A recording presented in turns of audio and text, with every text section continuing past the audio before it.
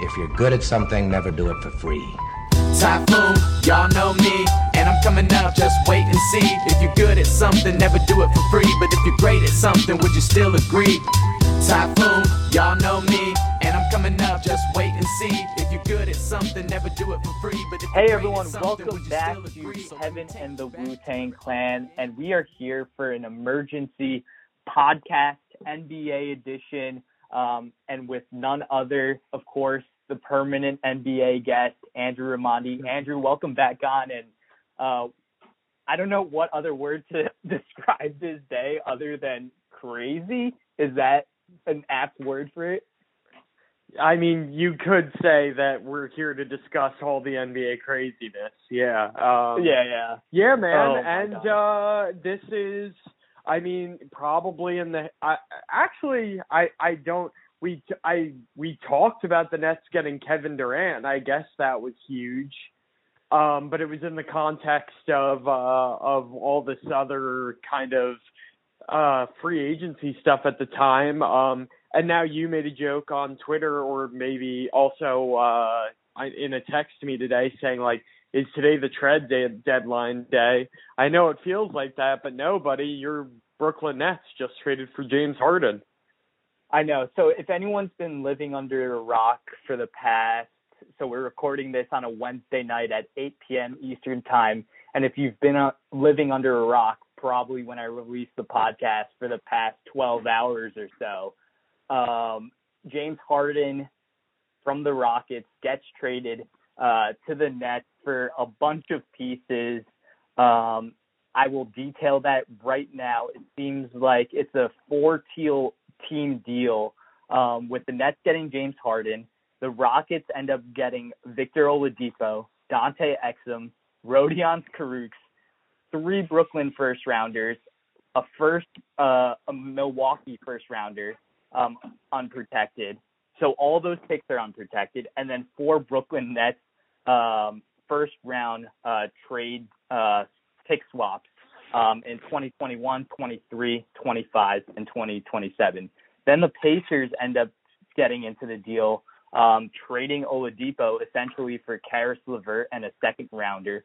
And then the Cavs end up factoring into this by getting Jarrett Allen and Taurean Prince, it looks like, for trading a second-rounder for those guys. It looks like to take on Taurean Prince money. So with that being said, can I ask you a question? Can I set the scene a little bit, and like maybe we take your temperature a little bit on some stuff, because it's kind of interesting to me. I was just looking to make sure I remembered who the Rockets played last night, but it's kind of an interesting moment here, because if you recall, I don't know when it was exactly. It was probably sometime during the off season, and I don't think it was in a podcast that got deleted. I think it was in a podcast that actually came out.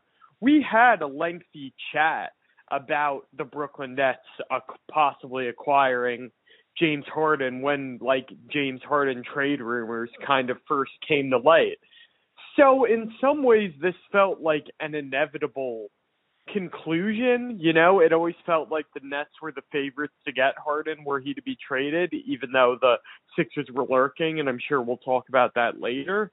But simultaneously, today did have this not quite shocking, but kind of this explosive feel to it, despite all that.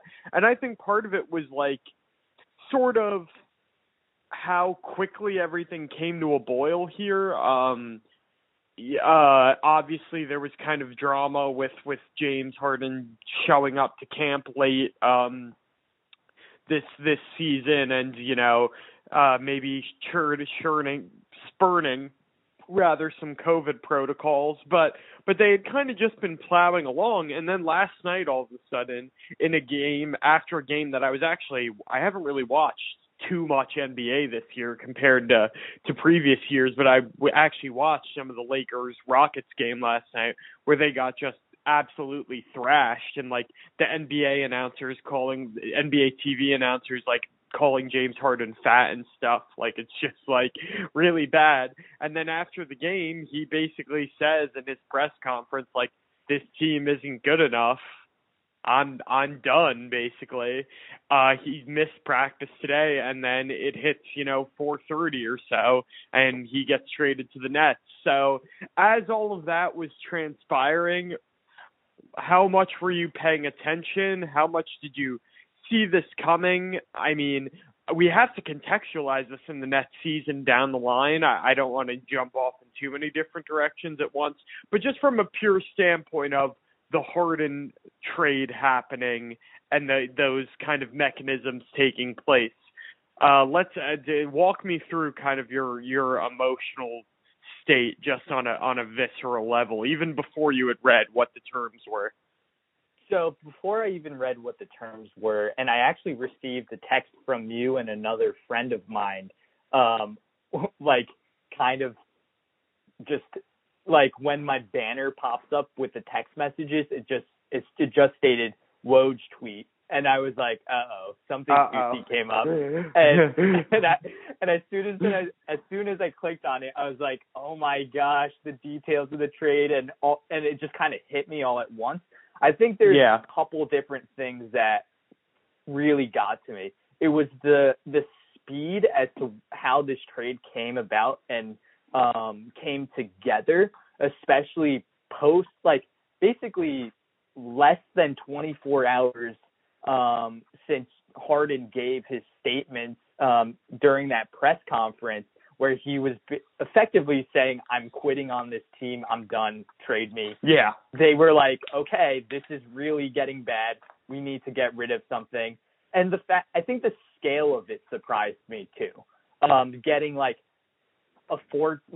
a 14 deal kind of done within, I don't know if the framework, obviously news is still coming out and we're not sure if the framework was in place for a while, and it was just kind of like, all right, how much are the Nets willing to give in terms of picks and pick swaps and like ancillary types of moves. But I think the scale of everything kind of took me by surprise in terms of like, oh wow, Victor Oladipo's involved in this deal as well. Yeah. And then the amount of picks, and then the Pacers, the Cavs are involved somehow, and it just kind of was like, oh wow, like this is a lot bigger and affecting a lot more teams than I thought it would.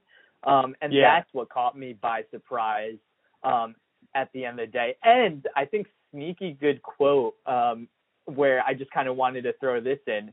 DeMarcus Cousins quotes during his like little presser. I think it might have been today or last night, where he basically was like, oh, I'm here to play with John Wall, basically.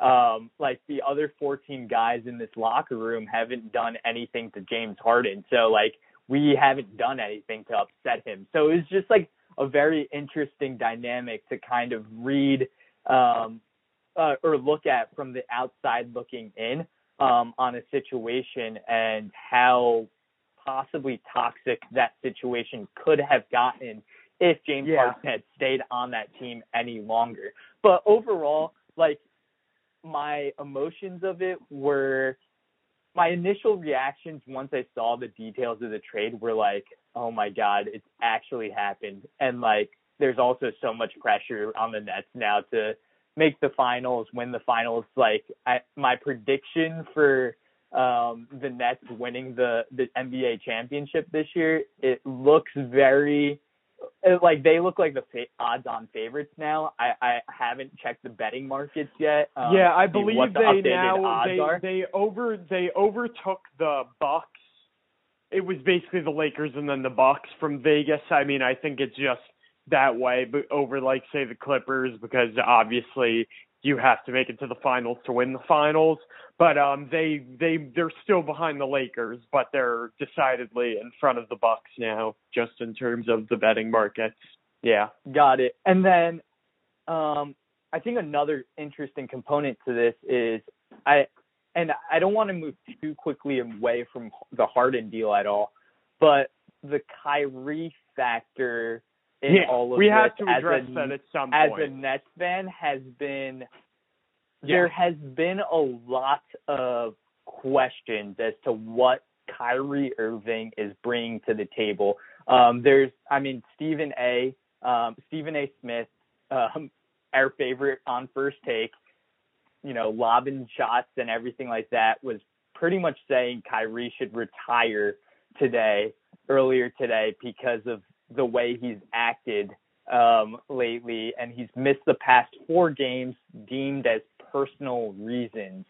Can we put a pin in that and come back to it at the end? If you don't mind. We'll come back. You can keep setting it up if you want to finish your thought, but I think that's better served for discussing where this team is going in the future, and then maybe placing some of the trade in context. But I'd rather, if you don't mind, just kind of, and it's not, but I think we should just hash out. I think we should hit all those facets because the Kyrie thing is definitely interesting, but and I do want to discuss it, but I don't want to kind of put the cart before the horse in that way, because there are so many, and because that's such a more philosophical, weird conversation, I'd rather kind of get all the tangential stuff out of the way first. You're right. There about the odds-on favorites thing is true. Why don't we start here? I want to kind of hit it on 2 things. I still kind of want to get your thoughts about the inevitability. I'm traded one philosophical question for another one. Let's just frame it this way, and you can take it in whatever direction you want. Kevin Wu, are you happy the Nets made this trade? The short answer is no, and I think the longer answer is it's a complicated relationship with Nets, as a Nets fan, and with management, and how they see this team. It's really interesting to see some of the responses that I've been seeing on Twitter, and then also just on my own personal Twitter feed / Instagram feed from maybe not as big NBA fans, and the difference in reactions. I would say some of the more educated NBA fans that I know that are friends of mine are and that are Nets fans are very just we gave up how much for James Harden, all these pick swaps. LeVert, who I think was probably the second best player behind Durant this year. And then Jared Allen, who was probably the 3rd or 4th best player on the Nets, just in terms of his energy and defensive presence. Those were the 2 young guys, I think, that gave some Nets fans memories of the Kenny Atkinson days when they were a fun young team that we saw growth in. And that's what those 2 guys represented. And to send them away to bring in a star like James Harden, albeit an MVP candidate, and he probably could win, lead the league in scoring, assist, all those types of things. But I think there's this little bit of emotional attachment to those 2 guys in particular.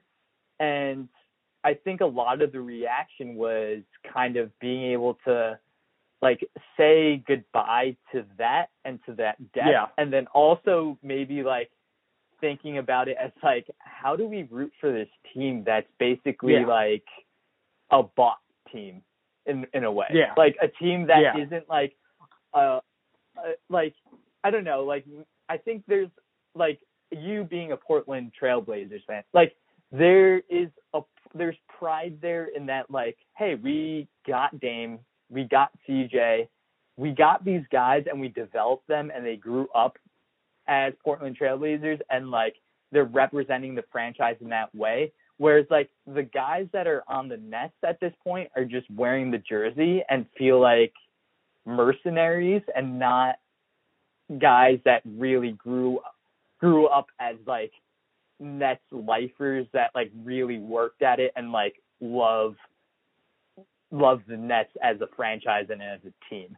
Like they're kind of just using the Nets as like, oh, like this is the team where we're going to be able to like get these guys together and just win a championship. And that's fine in some ways, but it's also like this complicated relationship because it feels like they didn't grow with the team. And like that's like the difficulty with like the modern NBA and with a lot of players changing teams. But ultimately, I mean, it is kind of funny. It is kind of funny in some way. Oh, finish up your point if you want. Yeah. Because I was about to go on a rant myself. Right. Ultimately, and I'll toss it back to you right away. Ultimately, like in terms of this season and this season only, I'm very happy because it gives us the best chance to win a championship. Yeah. But do I feel great about it? Do I feel dirty about it? Slightly. So that's all I have to say. That's all I have to say about that. Yeah, no, it's completely fair, and there definitely is a weird philosophical. I've overused the word philosophical on this I always pick some word to say too much on a podcast. Today it's philosophical. I might have to cut you off at 3. There definitely are. I understand that point of like the homegrown team versus the kind of hired guns or whatever. And I think part of it, without going too far down the rabbit hole, I mean, we'll discuss it. I was going to bring it up at the end of this monologue, but I think part of it has to be the personalities. It would be one thing if the Nets got, and I'm not saying it's right or wrong, but it'd be one thing if the Nets had like Steph Curry, LeBron, and like, Karl Anthony Towns or something like that. Not even that, but it's just the fact that it is, I mean, now you have 3 of pretty much, I mean, KD is unassailably great, but a weird personality. And then Kyrie and Harden are definitely 2 players who just, in terms of both personality and style, have proven to be wildly divisive and iconoclastic in their own ways. So I think that factors into it too, because I was thinking, like, just on that, I want to discuss other things too on this, kind of just to provide the almost counter. It's funny to be like, I'm going to provide the optimistic take to my fan who's a friend of the team and just got an MVP candidate traded to him. But I did want to say, like, it is interesting because I was just going back through these teams that have won championships, these super teams that have won championships over the years, and I was going back and I was like, the Heat were a super team and they were hired guns, but they had Dwayne Wade as kind of the centerpiece and the homegrown player. The Warriors always had Steph, Clay, and Draymond, even when they, had KD. But then I thought about the Lakers, and I ask you, do you think it's obvious rather that Lakers fans definitely don't feel like AD and LeBron are hired guns, right? But do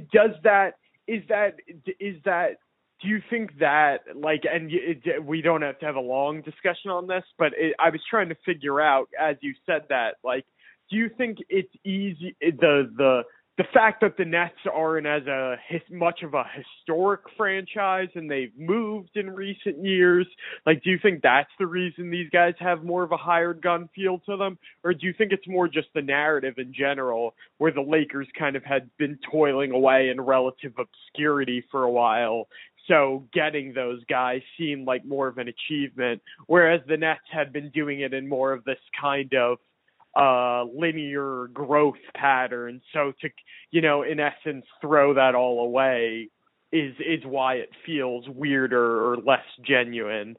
Like, do you have any gut feeling on that, or it's kind of just like... To kind of answer that question, I think it's a combination of both of the reasons that you brought up in terms of, one, I think the Lakers being this historic franchise, like, they can sell the narrative that Anthony Davis and LeBron James are the 2 guys next in line to bring this franchise back to glory. And that's like a compelling narrative. Whereas, like, with the Nets, there's not much of a history like they went to the finals when they're back in East Rutherford at the United Airlines or Continental Airlines Arena. Like it's just not like as compelling when you're like, oh, Jason Kidd and Richard Jefferson, Kenyon Martin. Like it's like a completely rebranded team now that they've moved to Brooklyn. Yes, and it's pretty far removed from that. Right. It's definitely a valid point. And I also think the hard part about this team is maybe the personalities on the team are not one that many people, especially with like the way Kyrie kind of made his exit from Boston, Cleveland, and all those scenarios, like he has a bit of like, so a lot of people have problems with him, just personality wise.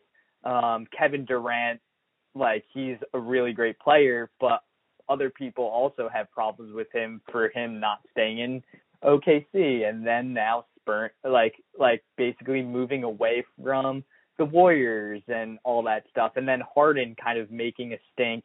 I don't think many people disliked Harden necessarily, but before all of this went down. And then because like the first trade when he got traded to Houston wasn't of his doing at all. It was pretty much Sam Presti kind of trying to think forward and shipped him prematurely instead of James Harden asking his way out compared to this situation. So it's a lot of these personalities that maybe might not be likable to the average fan, that it gets harder to jump on the bandwagon and create like a positive narrative of like these three guys are coming together for the common goal. It's very just like, it seems like people are out for their own agenda with each of these players. So that's why it's so hard to like create this fairy tale like type of narrative in comparison to maybe some of the other teams.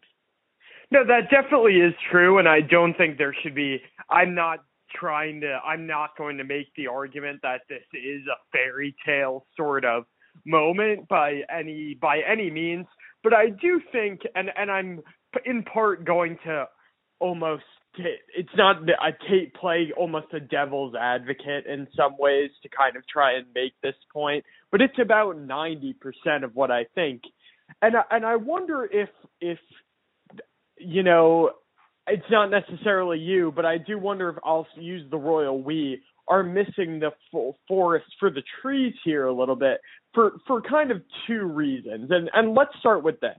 I'm going to do it in this order. I'm going to talk about and we'll still continue to discuss it, the compensation, but I'm going to start with what they gave up.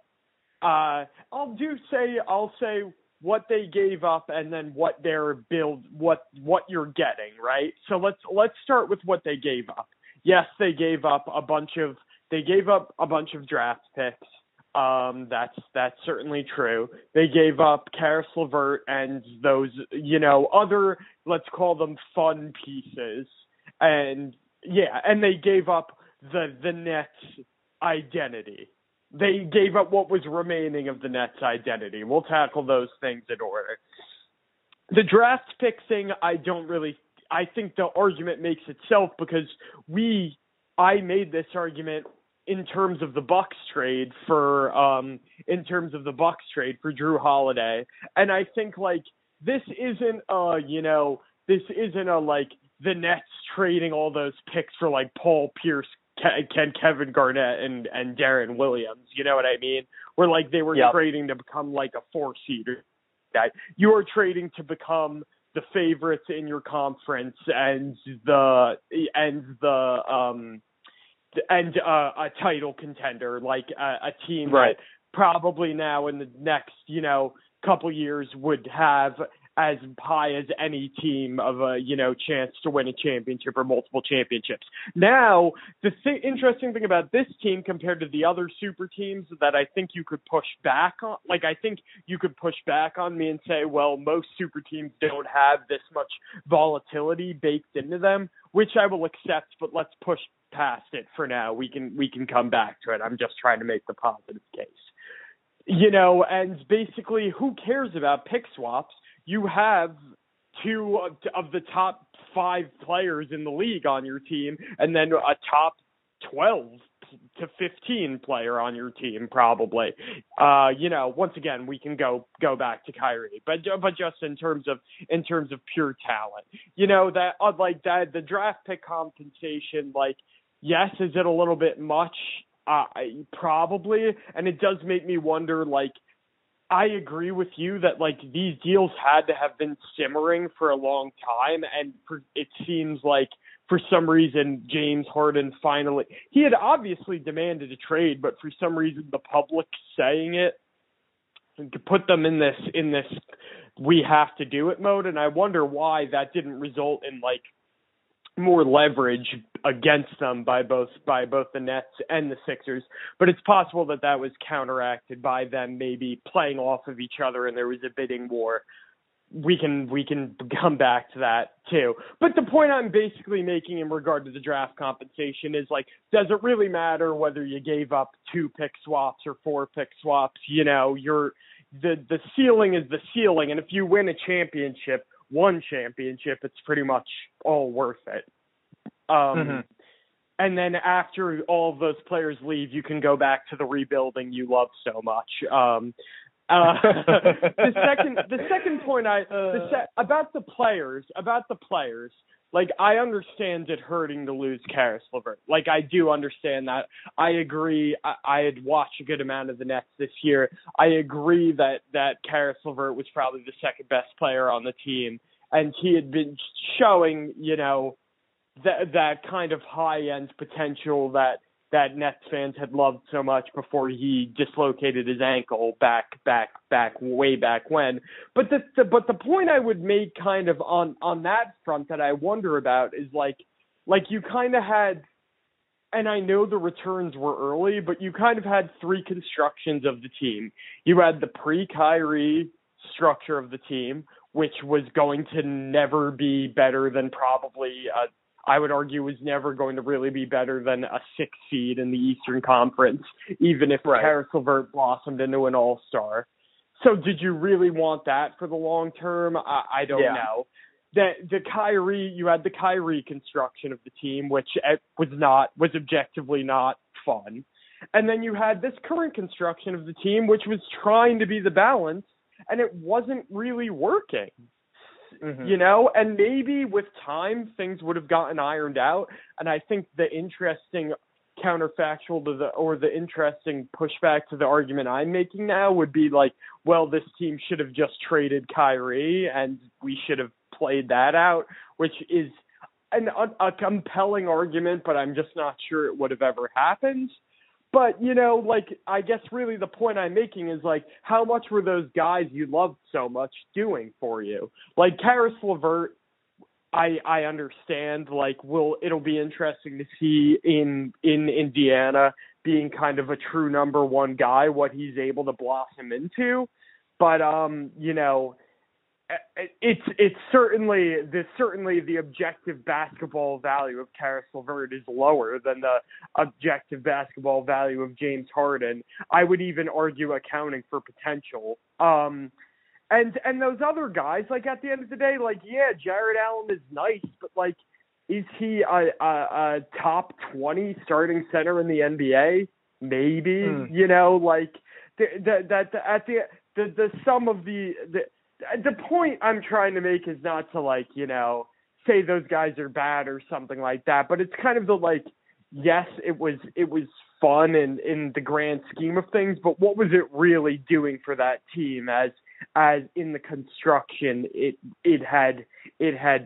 was at present. And the last point I'll make is, the hired gun aspect of it is one thing, and then I'll wrap up. This has been a long monologue, I know. But I think I'll have hit on a lot of the things I wanted to say. Classic Andrew monologue. What did you get back? You got one of the most interesting, most highly talented teams in the NBA over the past 10. This team immediately becomes up there with those Heat teams, with those, Celtics Big Three teams, probably not with the Warriors, but, they go toe-to-toe with the Lakers core. That team can be fun in its own way, or at the very least, extremely interesting, you know what I mean? And it'll bear out to see what the style of play is, and I think that's an interesting kind of point of what I'm getting at here, or an interesting possibly undercurrent to you were saying. I wonder if people just assume that this team is not going to be that fun to watch, maybe just due to the fact that Harden's on it. But you have three of the most gifted isolation scorers in the NBA all on one team. That is very, very cool. Now, this team, I doubt that it will be able to defend anybody, but it wasn't able to defend anybody anyway. So really, who cares on that? But I do think at some point it's so easy to, to focus on the negatives, or the negatives of these guys have been so highly publicized at this point, and so discussed and so taken for granted, that you almost forget the fact that this is going to be one of the most uniquely talented teams of the past, 15 years in this league. Right. And I think the big thing to kind of remember, and I think you did a great job of pointing out, ultimately, and I'm going to use this analogy of, acquiring assets. What's the point in the NBA to acquire assets of, getting nice young players like a Jared Allen, a Caris LeVert, maybe a Taurean Prince, all these first rounds.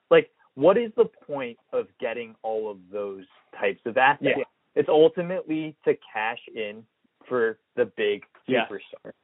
And Correct. That's what's kind of bared out over the past couple of years. And in terms of, if you have the assets and are willing to part with picks, you will be able to get an NBA superstar. It just ends up happening one way or another. And NBA, experts or so-called experts like us, I don't know if we can even put ourselves in that category, but people like us try to prognosticate and see which guys are going to be kind of making a fuss in their current situation to probably force a trade. And it just so happens that's why people try to acquire assets, so that they can make the final big push in the middle of the table to ultimately get to this place of getting that one big juicy asset like James Harden that's going to put the team over the top, just so that they can go chase those championship aspirations. And I think when looking at this team, prior to this trade going down, I think it was this balance. They were doing this balance of the old guard and the new guard of oh wow, Caris LeVert's developing kind of nicely. So is Jared Allen. I wonder how they're going to mesh with the new guys like Kyrie, like KD, and how they're going to fit in together. And ultimately, I think what people saw early on is offensively they looked really good. Defensively, they struggled quite bad. They struggled a lot defensively. They gave up a ton. They're giving up a ton of points. And that's probably the primary concern moving forward. James Harden's not going to solve those defensive problems at all. I think we've talked about it on the podcast, but his defense is probably slightly underrated for what his reputation is. But he's not going to be that defensive stopper that we're counting on. So when looking at the trade, like, the Nets got what they want. They got what the big piece that they were looking for all this time, and that's why you keep someone like a Karis LeVert. That's why you keep someone like a Jared Allen, because, you know, ultimately they played their role in building this team into hopefully a championship contending team for the next couple of years or so. And I think that's like the best point that either of us can make as to why the Nets would do this deal. Ultimately, it puts them over the top to be one of the top 3 to 4 teams contending for a title this year. Yeah, of course. And just before we move on, as a quick point, we don't have to, but just to put my money where my mouth is a little bit. You know, the Blazers were kind of thrown about as like a fringe Harden team. I think Chris Haynes tweeted almost, he's kind of like an ex-Portland guy who likes to tweet positive news about them. And he mentioned like, oh, the Blazers were on like Harden's list of contenders, even though like they never had substantive trades or whatever. And the question floated around the Blazer fan base of like, would you trade CJ and blah, blah, blah for Harden?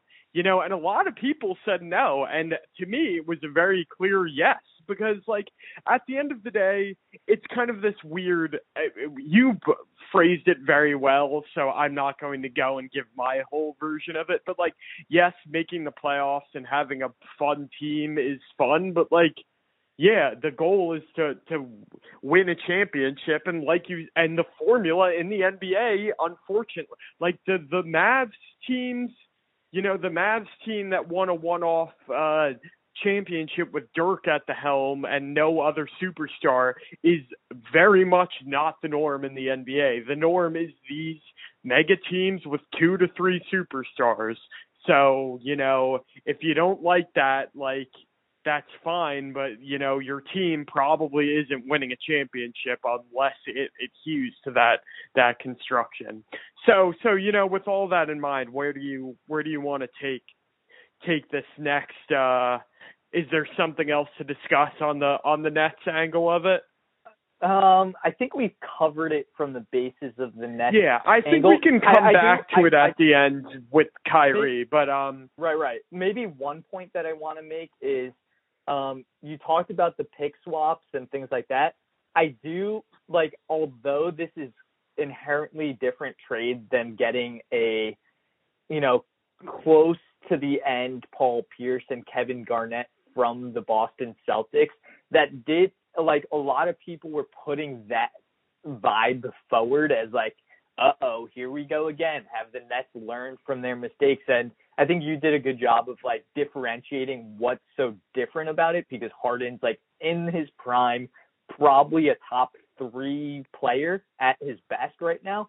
And the problem that I have is like, once you get past like 2023, it's like 24, 26, 25, 27, 25 and 27 are pick swaps. 24 and 26 are unprotected picks. Like, those picks can all be like fairly high if like somehow this team combusts and none of the 3 players are on this team. And, you know, you got to kind of think in 5 years from now, James Harden's going to be 35. KD's going to be around that is all too. Definitely true. So like all those factors. And Kyrie will no longer be playing basketball. So, well, he might be retired by tomorrow by the time we release this podcast, according to Stephen A. So who knows?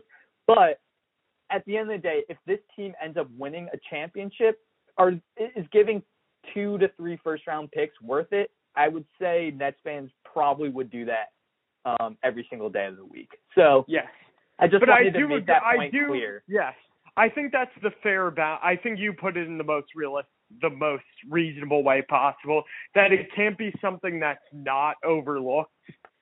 Wow, that's a huge double negative. It can't be something that's just thrown off to the side and you say, like, it's fine that they did it because they could win a championship, because unlike there is the chance that in the next few years, none of those guys are there. But I think that's I still don't think that's a compelling enough reason to not do what they did. And frankly, it's possible, without getting too esoteric, it's possible, to be honest with you, that the Nets going forward are going to operate like a big market team akin to, the Lakers or the pre-awful Knicks and, these kind of teams where who's to say they won't just get another big free agent after the fact? You know what I mean? Like, it's possible that their mode of operation going forward that the development was a means to an end to build up this culture in this new market to be a self-sustaining ecosystem that doesn't necessarily need to be churning out great draft picks all the time. So only time will tell. But should we maybe shift to the Rockets' perspective of things now? Because I'm sort of fascinated. I'm sort of fascinated with that.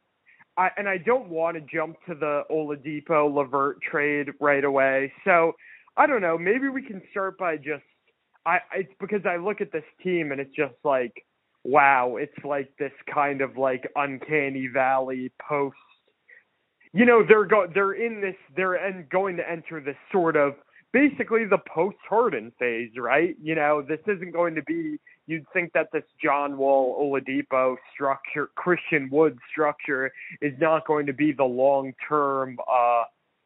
Isn't going to be the long-term future of this team, although they are kind of intriguing in almost a macabre way going forward. Like, how do you think we as NBA fans and, people who will think of themselves as, historian types going forward, like, how do you think this that era of Rockets basketball will be viewed?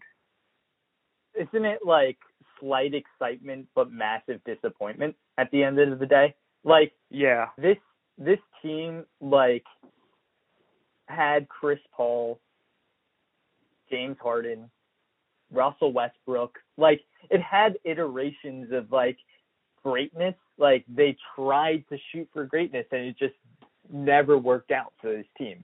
And I think that's where like that's how this team would be remembered. Like, provided moments like when they ended up coming back from 3-1 against the Clippers, and like they provided certain moments like that, but at the end of the day they never made it to the finals. Like, they never really like were a true threat. Harden provided some really exciting like moments, but they just were never that team that were able to get it done at the end of the day.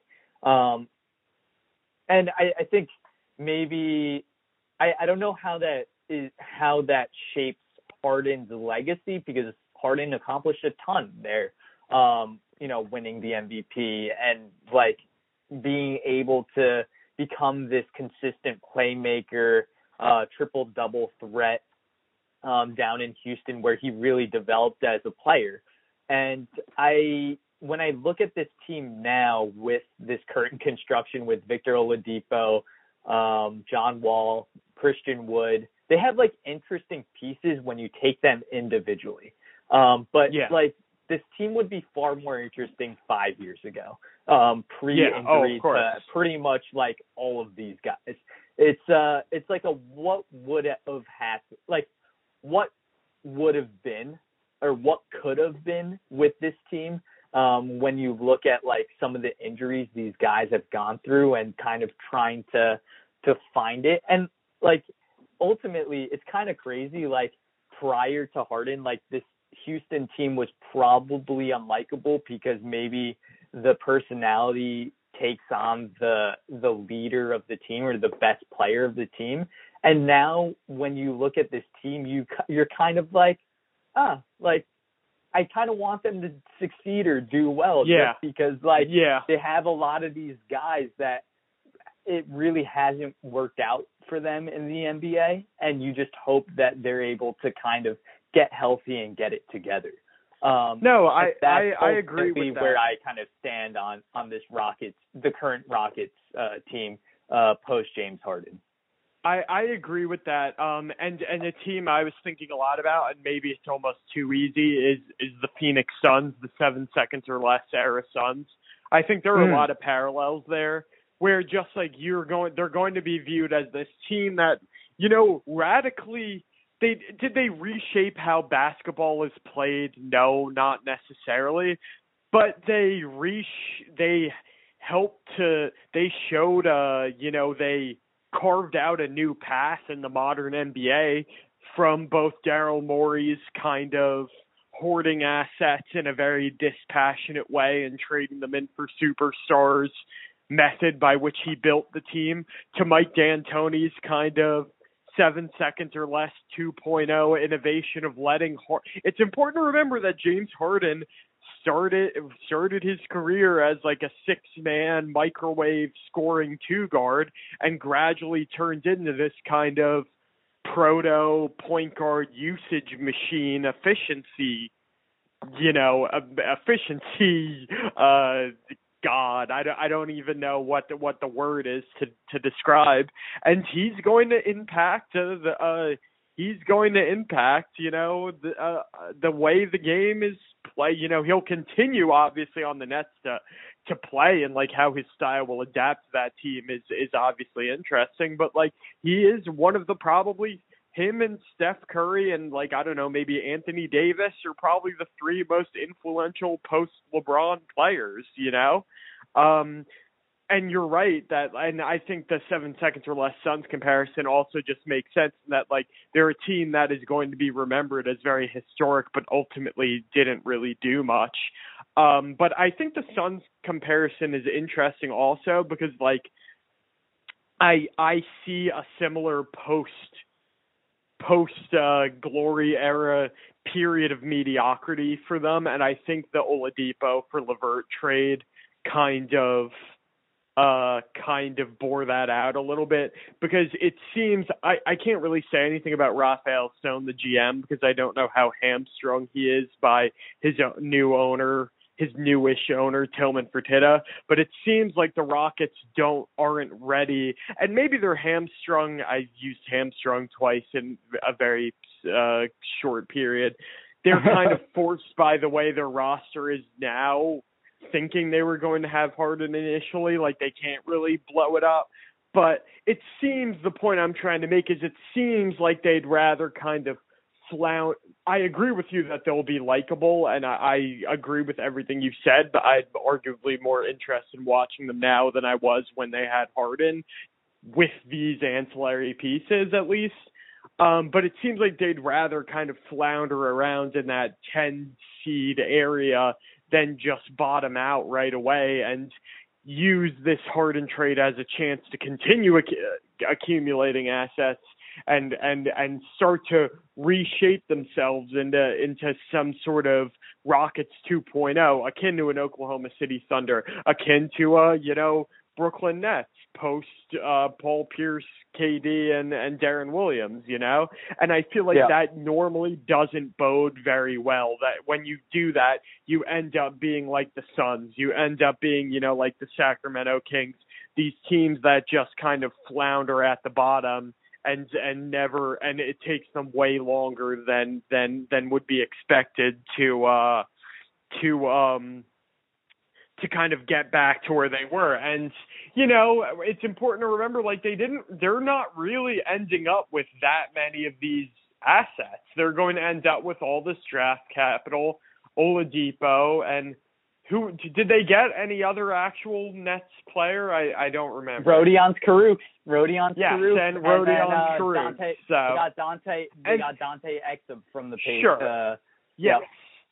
So, but the point I'm making is none of those are real quarter. You pretty much just got the draft capital, and yes, there's that kind of Cavs pick or whatever that went to them, right? Or not? Is it Cavs or Bucks?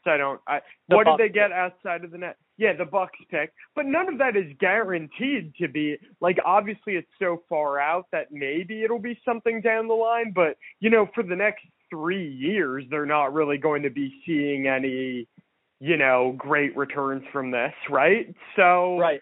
So you wonder for as big as you say the asking price was, like, I do wonder how well this team is actually set up to navigate the post-Harden era.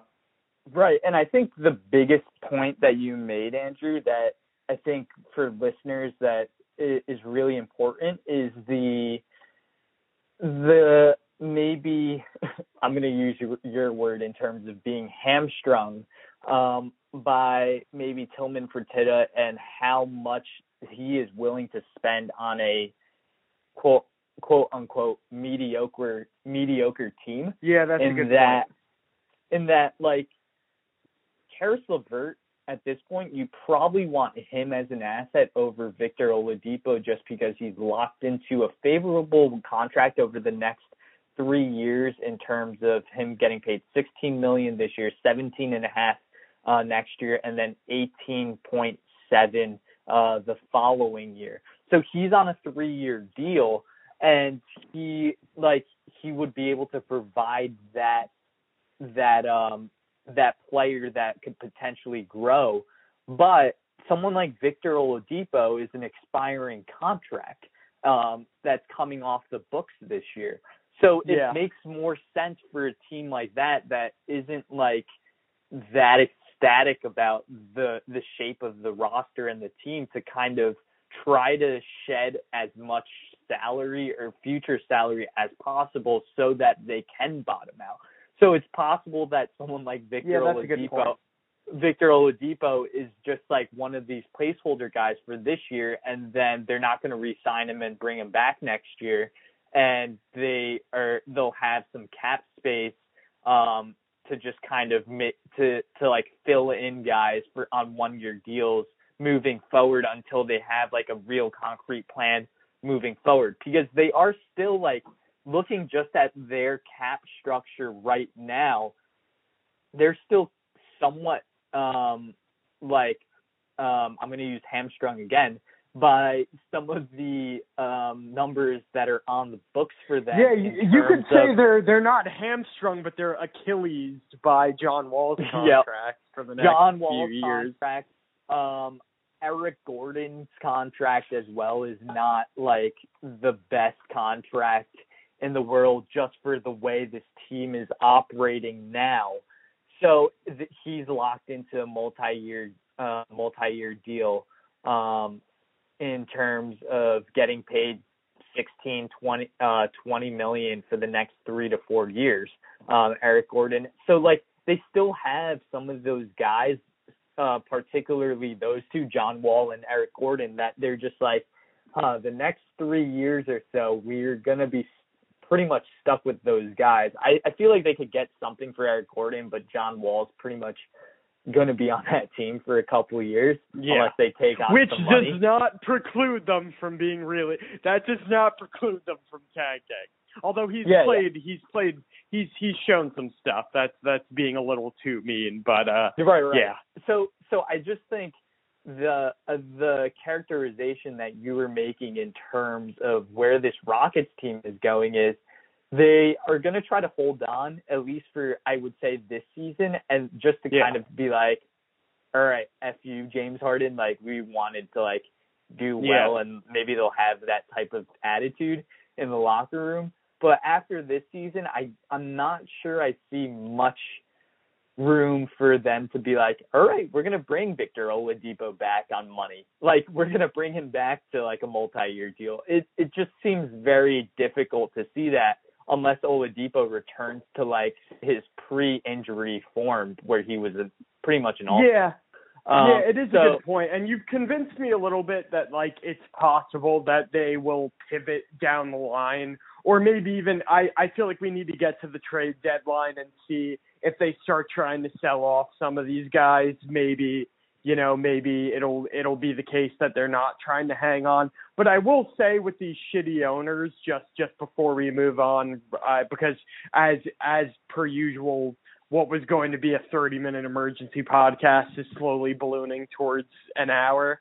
And that's fine. I'm enjoying talking about it. But the thing I will say about these shitty owners is you're right that they're always cheap, but I feel like they never want to have a truly bad team either, and that always ends up being kind of why they get stuck in purgatory. So as you occasionally say, we shall see in that regard, and I'm interested to see what happens. I mean, obviously the kind of juicy... Yeah. I was going to just say counterpoint here for a second.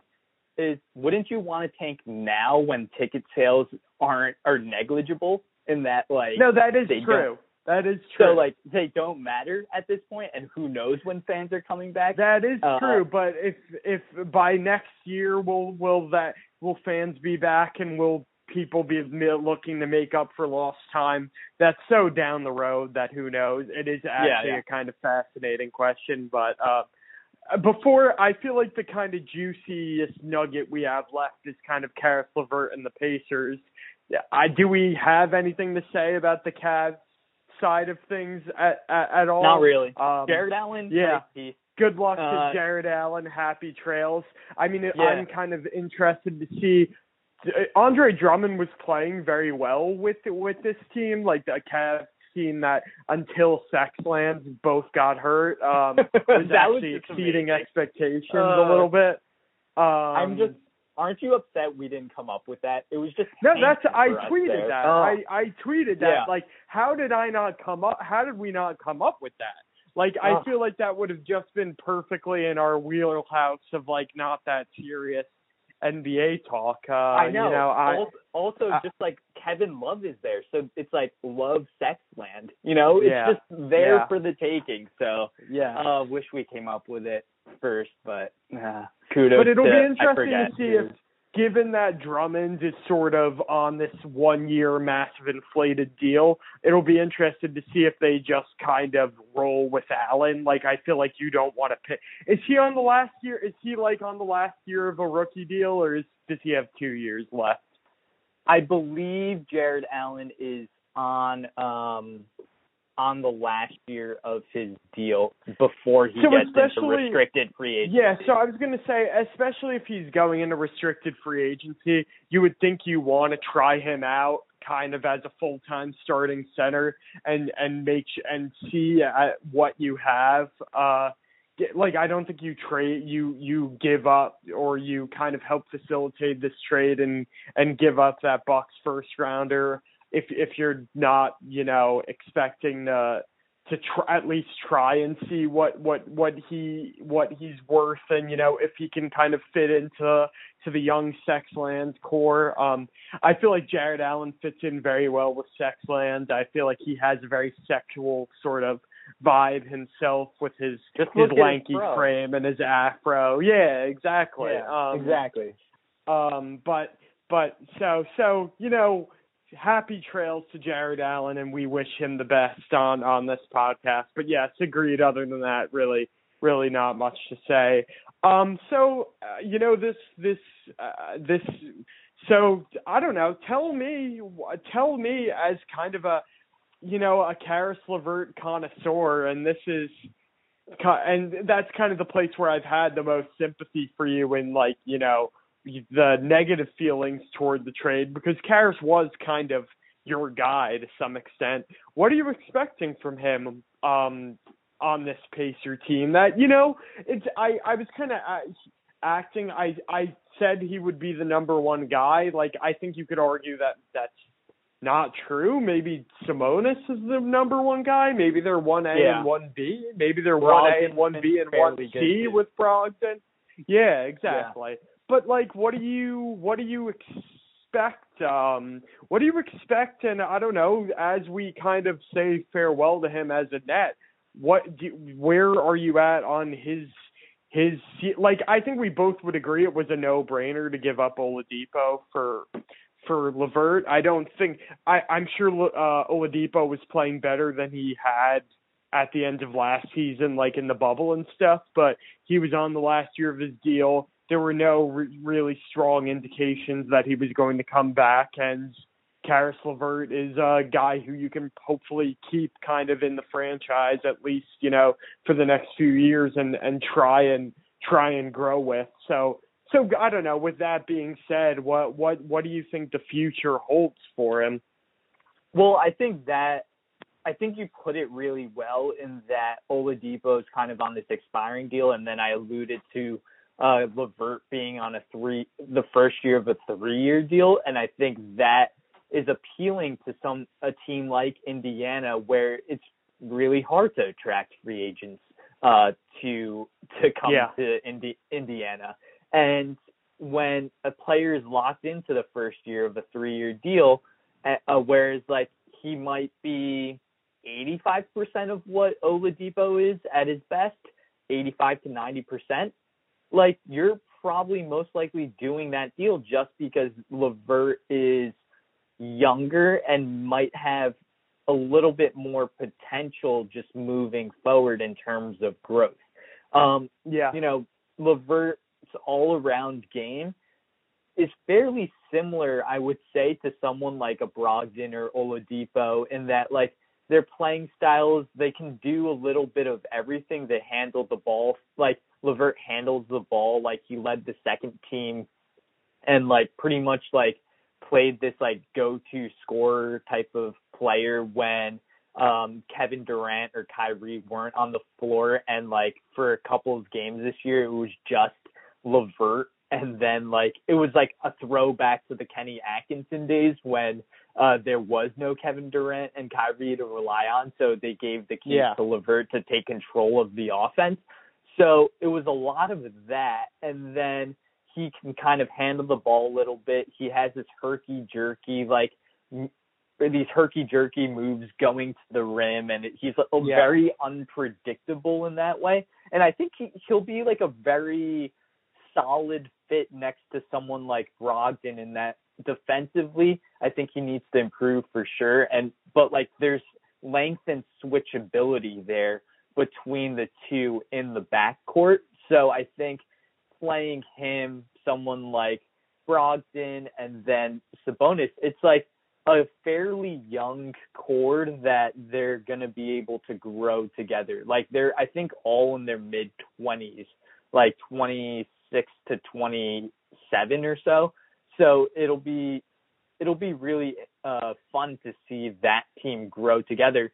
And like, to me, it doesn't change the trajectory of like where this team is going. Like, I think we had them as like the 6th playoff team or something like that. Yeah, exactly. In fact, when you brought up the contract thing, it was just like, wow, our former Blazer Kevin Pritchard, like just a pretty masterful move in extending the Pacer, not mediocrity, but extending the Pacer just very good but not great window for another couple years. Like, shout out to him. But agree, it doesn't really move their overall needle one way or the other unless LeVert really blossoms into kind of an all-star type of player, which obviously could happen.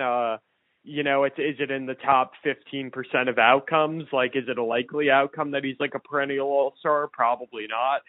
You kind of see him more in that, basically, like you said, like a Brogdon range, like just a very good starter, right. But and I think it makes them a little bit more intriguing to me. Just I almost said the P word again.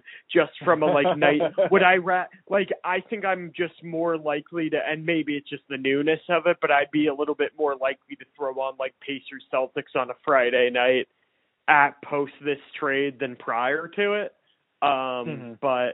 But yeah, agreed. Where at the end of the day, it's not really changing their overall fortunes very much, even though I think it was a good trade. Yeah, and I think for a team like Indiana, and I think a lot of the listeners that are listening now to this hour-long emergency podcast, they have to remember that Indiana and their goals are very different in how they need to approach building a team and also how to approach trying to stay competitive in the NBA in comparison to a team like the big market teams like the Lakers, the Nets. You could, I guess, throw the Clippers in there at this point now because of who they've been able to bring in. So, like, the way the Indianas of the world can construct their team is going to be very different, and this is a solid move for them. It makes sense. So, like, you can't really fault the Pacers for doing what they did. But ultimately, like we're kind of saying, does it move the needle unless LeVert grows into this all-star? Yeah, it doesn't make that much of a difference, but at least it gives them the possibility and the time to see over the course of his 3-year contract whether or not he becomes that with the Pacers. And then from there, maybe they can convince him to stay and offer him a long-term deal. Whereas Oladipo, that runway of time was running out, and they were able to trade him for a player with more time in Indiana's hands. And I thought it was a pretty solid move on their part. Agreed. With all that Go being ahead. said, Go ahead. Can we get back to Kyrie? Because I feel like at the end of the day, when looking at this trade, they're like, everyone is going to have differing opinions depending on how you look at it in terms of the short term, the long term goals, all those things. Everyone's going to have some type of different opinion. And I think we did a fairly good job of kind of showing different perspectives for each team and each side and why. From the short term, it would be really good for the Nets. Maybe the long term, it's probably going to bite them in the ass in maybe 6 to 7 years. But I think we did a good job of balancing that. But at the end of the day, when moving forward from this deal and how this Nets team is going to play as a team and just the product on the court and what this chemistry looks like amongst the three players in Kevin Durant, James Harden, and Kyrie, like, do you have any idea like how this team is going to share the basketball? And like, is it going to be a lot of like your turn, my turn? Or I wonder like how someone like a first year coach like Steve Nash is going to be balancing these personalities, balancing like who's getting majority of the offense. Is there drama underneath all of this percolating with Mike D'Antoni being James Harden, ex-head coach down in Houston, and all of that stuff? Does that bubble to the surface? It's a really fascinating situation that's going to be developing over the course of the next 6 months or so as they make their way towards like a championship run. And for me, I do kind of see it over the next 2 weeks. I could definitely see the Nets struggle, especially as Harden tries to like play his way back. I think it will happen. I think it's close to inevitable that there are some early struggles. And the panic button is going to be pulled out, and everyone's going to want to press the red panic button and be like, alert, alert, alert. Why did we do this deal? Look, it's not working out. And I would just say, don't get so caught up in the basketball and the doldrums of January and February regular season basketball. Take the relatively longer term approach of, let's see how this team does in the first round of the playoffs when playoff basketball comes around. And if they're struggling in the first round against, let's say, I don't know what team you want to throw out there that's possibly going to be the 7th or 8th seed. But if they're struggling with one of those teams, then I think it's time to hit the panic button. When in the second round, second round's going to be fairly competitive for them too. But they should be favored in those games, in those series too. like, then that's when you should be concerned. But at this point, no, agreed. Give this team some time to kind of develop and not overly like freak out as to like if they lost like a random Tuesday night game against the Charlotte Hornets or like the New York Knicks. And I'll say two things. One, as a Blazer fan, if your team ain't underperforming until the All-Star break, you're not doing it right. Right, and exactly. secondly, I just wanted to tee this up for you because like we'll have plenty of time to break down what this team looks like, and maybe hopefully in the next month or so I'm trying to learn to balance NBA watching habits with it's funny. I started rooting for the Blazers in high school, but I would kind of watch mostly just like national games and stuff like that. And then in college, I literally by my senior year, like probably from my sophomore year to senior year of college and then into law school, I watched like 70 of 82, like probably an average of like 65 to 70 Blazer games a year. But I realized like I'm glad I really developed that in those years because like when I the reason I was able to develop that was because like I was fine. I went to bed at like 1:00 every night. Now getting up at 8 every day at the latest to work, and earlier later when I actually have to go into an office, like I'm a lot less inclined to watch like a Blazer game at 10 that starts at 10:30 on a Tuesday night. But hopefully we can. The point I was trying to make is like hopefully we'll do another podcast in the next month or so that just covers the NBA more generally. But before we go, I did want to hit on this. Because as we look ahead in the Nets thing, like I ditto all your questions about the play style, the potential drama, and the overall long view. But it seems like the most pressing issue as of right now is like what's going on with Kyrie Irving, and is Kyrie Irving going to be a part of these early I wonder, is Harden going to lure him back to the team? Like it doesn't seem like the Nets as an organization are very troubled by going on. So I'm going to toss it back to you to one, because I did a bad job of it, explain what exactly is going on with Kyrie Irving right now. And B, I said one and B. One, to say that, and then two, give me, I guess, your prediction, your thoughts. Like it overall is kind of an area where I feel like I personally want to tread somewhat likely, but I'm interested in kind of hearing your overall thoughts, especially as someone who had been taking in this team on a pretty regular basis before this trade. Yeah, and I think it's really, I had this really difficult love-hate relationship with my Kyrie fandom, in that there are things on the court that I love seeing him do, and then there's also things off the court that I love seeing him do too.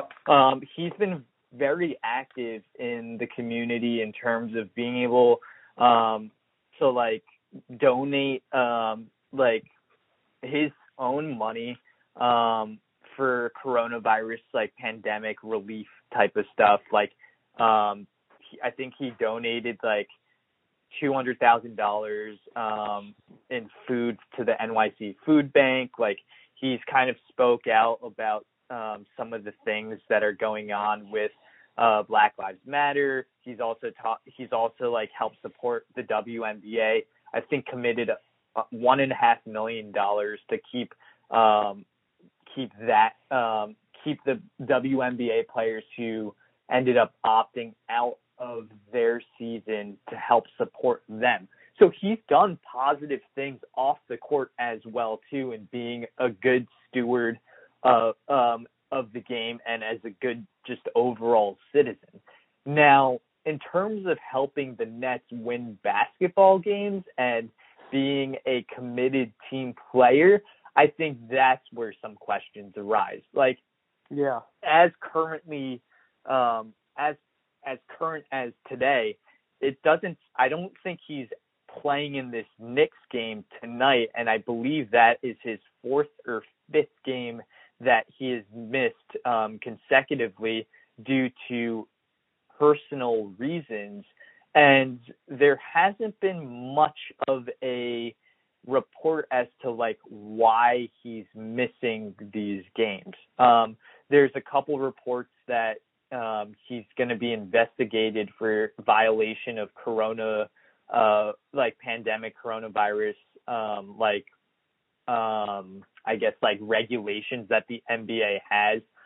There's like supposedly pictures that were shown of him maskless at a family member's birthday party. There was like, I believe, another screenshot of him taken at someone, I believe like a New York AD or New York DA's like campaign, kickoff campaign as the Knicks game was tipping off tonight. Yeah, I believe Zoom that call. was that was virtual, but yes, you are correct. But, I believe. Right, that was virtual, but like the fact that he's doing that instead of the fact that like, he's doing that instead of being at his job, yes. Right. It's just I think it's just a fascinating interplay as to like where Kyrie's mind is at this point. Like if you think back to all the way back when the bubble was first starting. Yes, like, correct. A lot of people, this is exactly where I was going to go with this. A lot of people were saying, this guy is crazy for what he was saying. Like, we shouldn't be returning back to, like, going to the bubble if, like, this stuff really matters to us. And I think what Kyrie is kind of going through is some type of personal journey that is far bigger and far greater than people just wanting him to be this basketball player or just a really good basketball player on the court. And I think he is kind of trying to find his place in the world and being like, in balance, how do I do this in my position as a basketball player, while also trying to be a full-time advocate for the ideals that I espouse in this world. And I think that's the trouble that he's kind of having in terms of, I want to be this frontline leader, but how can I do that when, as an NBA player, I've seen how it's worked, and maybe feels like he's caught in this system of like, they just want us to get out there, play games to make money for the NBA, and not like pause, step back, and think about all the things that have gone on and happened in this world over the past 6 to 12 months